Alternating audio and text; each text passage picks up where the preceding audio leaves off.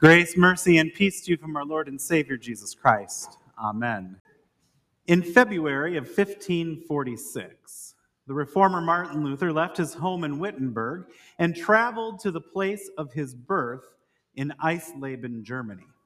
He had been summoned to Eisleben because two of the local counts, brothers, were fighting with one another over money and issues of their estate. And their feud had become so disruptive that it was starting to cause an economic effect within the community. And so 62-year-old Luther was summoned to come and call the brothers to repentance. And then after hearing their repentance, try and mediate a settlement between the two so that life in Eisleben could go back to normal. Well, even though by today's standards Luther was a relatively young man, he knew that he was not feeling well. And he had a sense that the end was near. And so he spent his time in Eisleben preaching sermons and working with the two counts before finally becoming bedridden. And then on February 18th, he was called to his eternal rest, surrounded by two of his sons and the local pastor. From the room where he died, he could look and see the church which held the font where he was baptized, a constant reminder of the faith that God had given and sustained in him from the time that he was an infant. And it was as he was reflecting on that life of faith that he spent time writing his final words. And when they were read, those gatherers have reported that his final words were this: "We are all beggars. This is true." We are all beggars. This is true. These words, at first glance, might seem like an odd reflection for a man credited with changing the course of history. He acknowledges his own fame because he begins his last will and testament by saying, "I am well known in heaven, on earth, and in hell." Everyone who knew Luther knew what he had done. He had turned the world upside down, disrupted the political landscape of Europe, and yet with all this notoriety and respect, he ended his life with the simple truth: we are all beggars. In the arc of history, Luther was many things, but a beggar would not be one normally associated with him. After all, he had the clout to come and mediate a dispute between counts, two men arguing about sums of money that made certain they were not beggars either. He had audiences with princes and bishops and all the power brokers of Europe. So what could he have possibly meant by this, that he was a beggar? How could that confession be true? Well, the answer to that reflection is found in our gospel lesson for today, when Jesus teaches us what it means to be the greatest in the kingdom of heaven. The text from Matthew begins with two images that we love: Jesus surrounded by children and Jesus as a shepherd.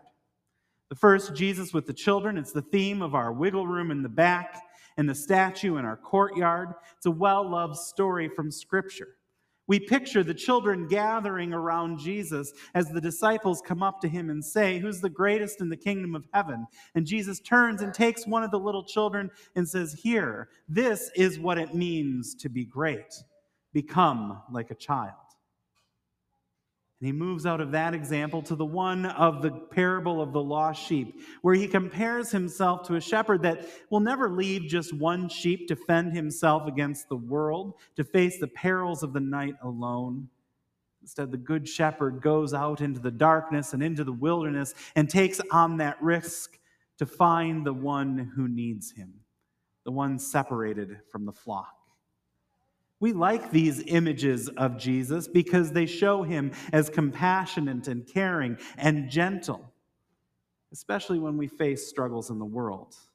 We like the notion of children entering the kingdom because the simplicity of a childlike faith and knowing that Jesus would not leave us alone can give comfort when we feel like we're separated from the flock. And these are good things. It's a comforting and truthful reality of Jesus, told to us to bring us comfort in times of trouble.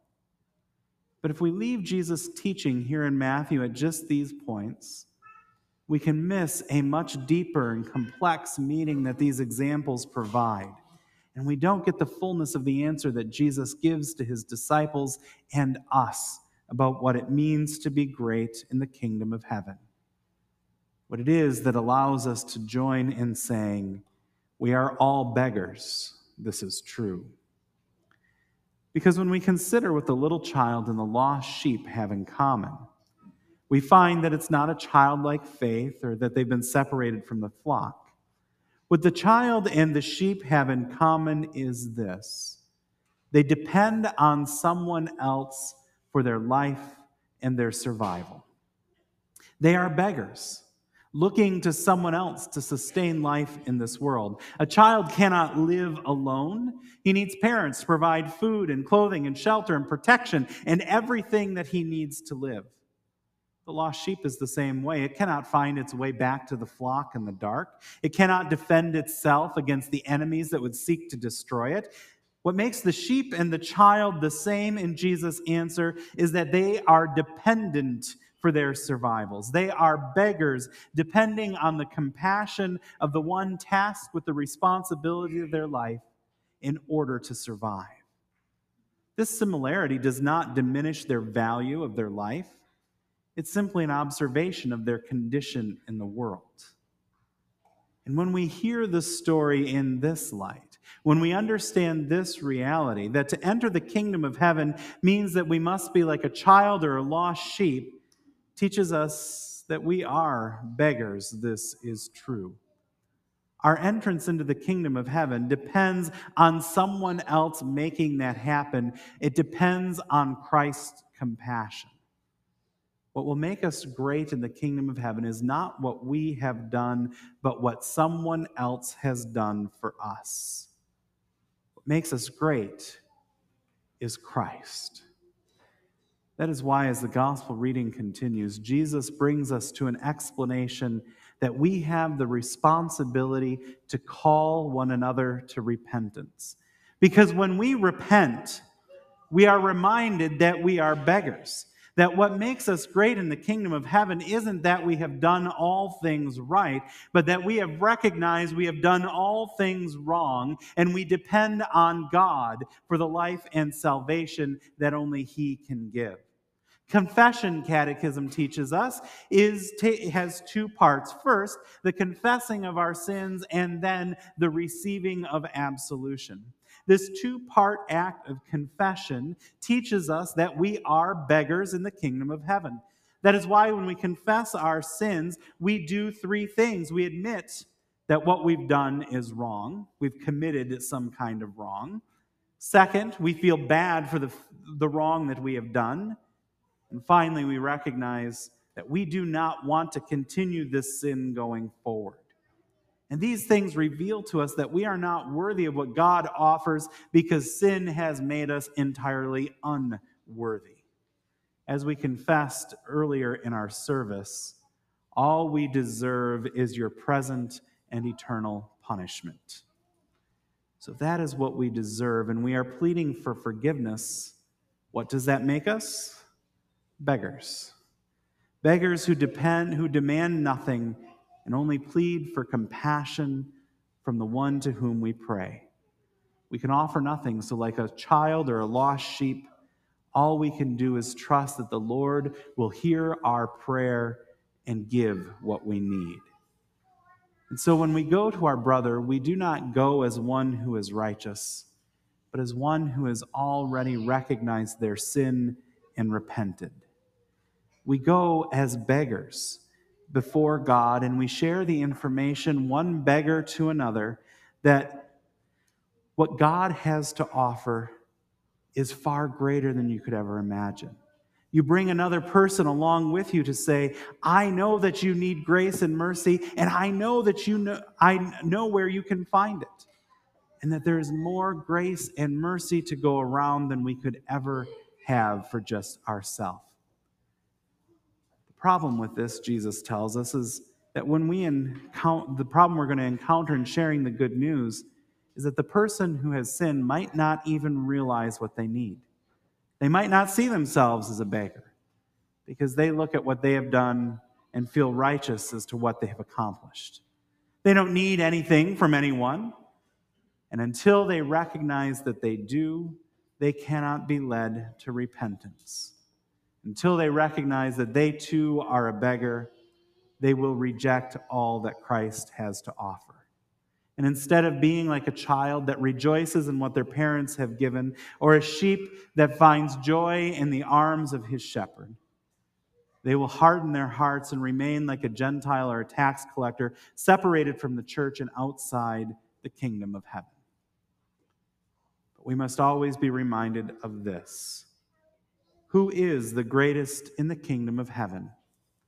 It's the one that they realizes that they have nothing to offer the king. The one who comes to him and pleads for mercy. Because if the one who, like a beggar, lowers himself to the ground, reaches out and begs, "Forgive us, renew us, and lead us, so that we may delight in your will and walk in your ways to the glory of your holy name."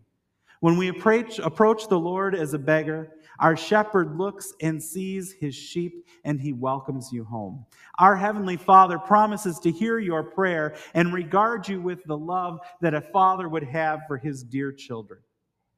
In that moment, when we plead to our Lord, we become the greatest in the kingdom, not because of what we have done, but because of what God is doing for you.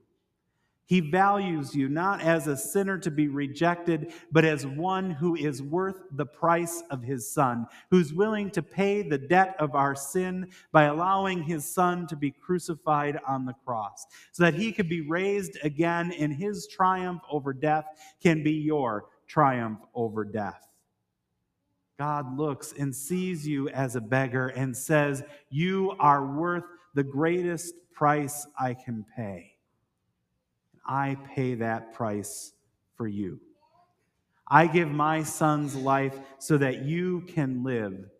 I see your empty cup and overflow it with blessings beyond your wildest imagination. You are a beggar, this is true. But you, my dear beggars, are the greatest in the kingdom." Amen. And the peace of God, which passes all understanding, keep your hearts and your minds in Christ Jesus. Amen.